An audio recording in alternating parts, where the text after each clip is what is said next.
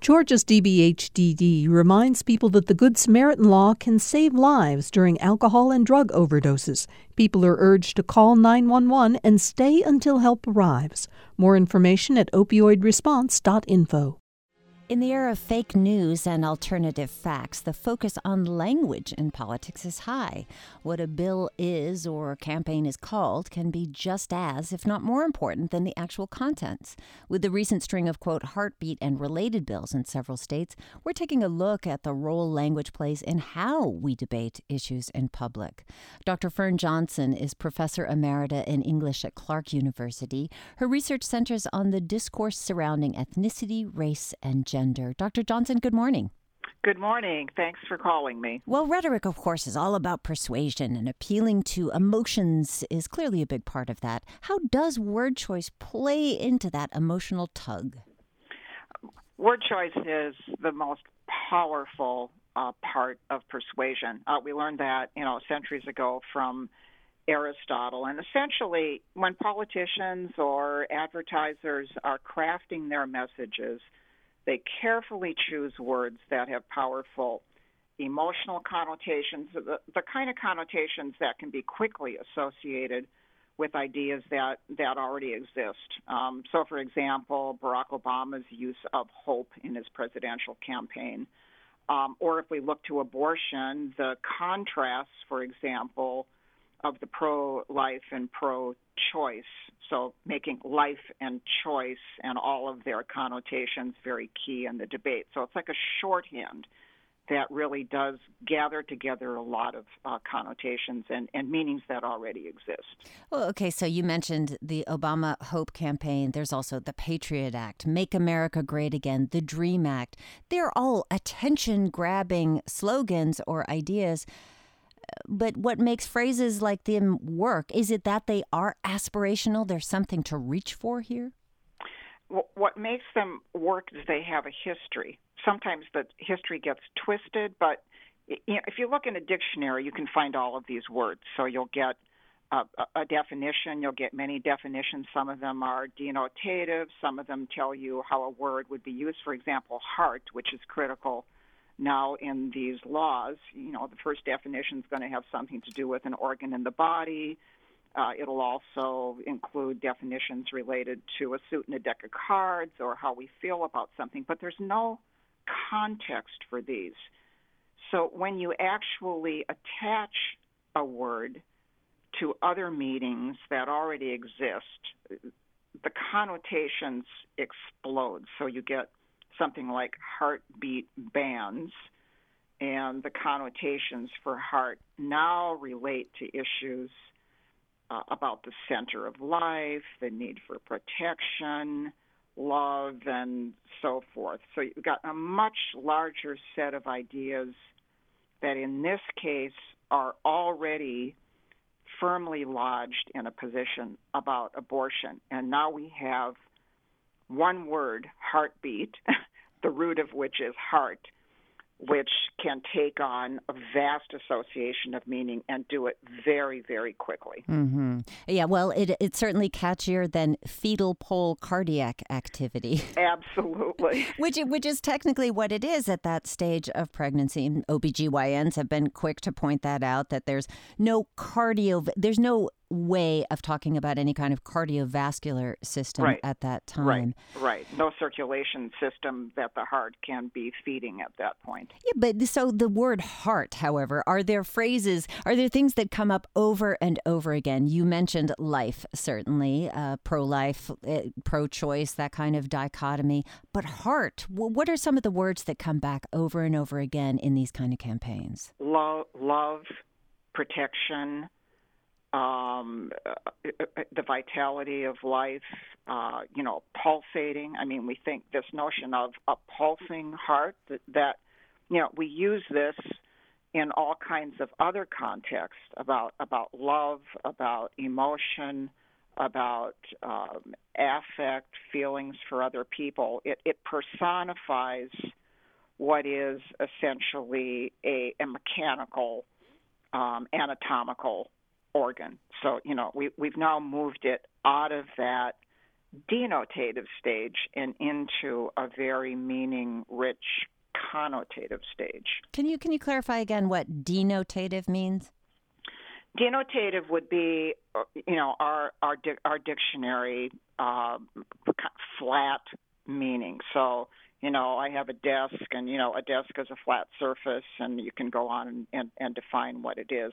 But it might, for a writer, have another meaning, connotate the place where they work, a place of love, a place of frustration. You might dread it.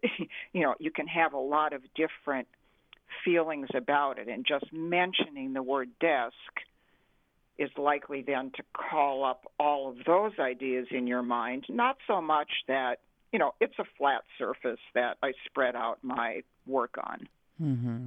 So what are some other examples of very well-formulated rhetoric, ideas of things that really stick with us? Well, there are certainly successful, advertising campaigns. Is that the sort of idea, that you're thinking of, that, the repetition? Yeah, I mean, I'm thinking of also political bills. How many of them had something like home in them, as an acronym, or SOS, yes. Save our schools, save our soldiers, save our, that kind of thing. Save our soldiers. I do a lot of research on language policy, and when there was a move to get rid of bilingual education all in various states. All these bills were some version of English for the children. Now, I mean, who can be against that? Mm-hmm.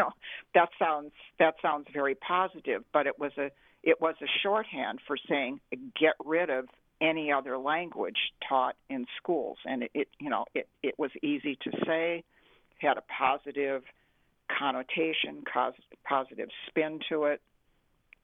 Yeah, well, we have the Georgia Heartbeat Bill, or HB 481, signed into law as the LIFE Act, which stands for Living Infants, Fairness, and Equality. So the idea of an acronym really takes hold. But I'm also thinking about, what you're saying about life, what we're hearing now, Heartbeat Bill for anti-abortion rights, forced pregnancy for pro-abortion rights. These feel a lot more visceral than pro-life and pro-choice language that was used in the past. Is that what's happening? Are languages getting amped up to be, a little bit more, even more feeling?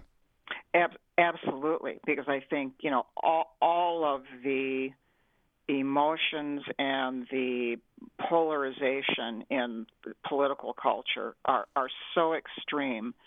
And the strategy related to the heartbeat bills is so clearly laid out, even explicitly mentioned as, trying to get one of them to get to the courts. There needs to be a fresh, new language. We have many people who weren't born, when Roe versus Wade was decided. There are different ideas about feminism. There are different ideas about liberalism and progressivism. You need to freshen the vocabulary and make it as current as possible. So, those who are defending the right of choice are now responding to a new term that is in the media sphere because it's in the legal cases. That's what makes the news. The status quo doesn't make the news. The legal cases now that make the news. So there needs to be, a way of responding to that. Obviously, safe and legal abortion still is a very powerful response, but this notion of forced pregnancy is rich because it really engages very negative ideas about, incest, about, forced reproduction and slavery. Very, very negative things that now can function in a similar way, but with fresh language. Whether that will catch on is yet to be seen. I think maybe Stacey Abrams was the first person who used the term. I'm not sure about that. But, it will get coverage, and whether it then catches on and becomes a more sloganized term, I think is yet to be seen. And you mentioned earlier, Dr. Johnson, the idea of it's really hard to change the debate once something takes hold. So, but I do think of things like the Affordable Care Act. That became Obamacare, right? Which was then, it was taken away from the Obama campaign and then sort of owned by them. So absolutely. So who has the success in that case? Those who took it away or those who took it back? It depends on who's making the judgment about the success. I mean, you can follow how it happens over a time sequence and say, okay, calling it Obamacare, ultimately and essentially embracing the term. So they won. But I think then, at some point on the other side, you could also say, well, that was the term we used, and then the Obama supporters tried to corrupt it. But I think it really is in that sense, in the mind of the person who hears the term, who uses the term, becomes a term of art. And a lot of people forget that there ever was a controversy about it. I think, same thing with the term queer. The meanings have changed so much. So now it's just, in the lexicon, it's in the news, it's in everybody's vocabulary, and it's not, necessarily for the usage of the term itself, a negative term. People might have negative attitudes about certain individuals, but the term is now very different because it was taken back by a group of people who said, that's our term, we're going to use it, we're going to be proud of it. We have just a minute left, but I'm thinking about what you said earlier, that this power of persuasion in words has not really changed since Aristotle. But there's more than just emotion. There's logic, there's reason that you appeal to. Which tend to have the most success? It depends, again, on where your argument centers. If you're an advertiser and you're putting together, a quick advertising soundbite, on balance, emotional appeals are probably the strongest.